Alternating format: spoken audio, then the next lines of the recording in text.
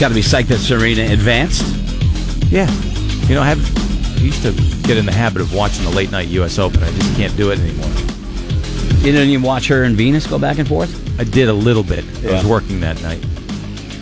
But the match was over in about 35 minutes. Yeah. It's got to be weird, though, at that level, playing your sister. Right? In one of the biggest events, right? The biggest tennis events in the year. Mom always liked you better. I shaved your Bobby's head when we were setting. I totally kissed your boyfriend in 8th grade. I told Dad you on drugs when we were in high school. I told the press you on drugs yesterday. Why I oughta. I don't think so, you know? I don't think that's a relationship the Williams sisters shared. You think in the beginning, though? In the beginning, I mean, sisters are sisters. In the beginning, you don't think it was had to be difficult? Hard to be difficult for Venus as the older sister. I know. To have her younger sister have the absolute best. Isn't it more likely to be...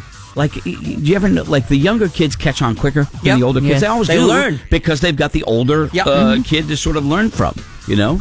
Oldest kids got to blaze their own trail. Younger kids have it a little bit easier in that department because they have something to relate to and they, learn a little quicker. So, all right, whatever.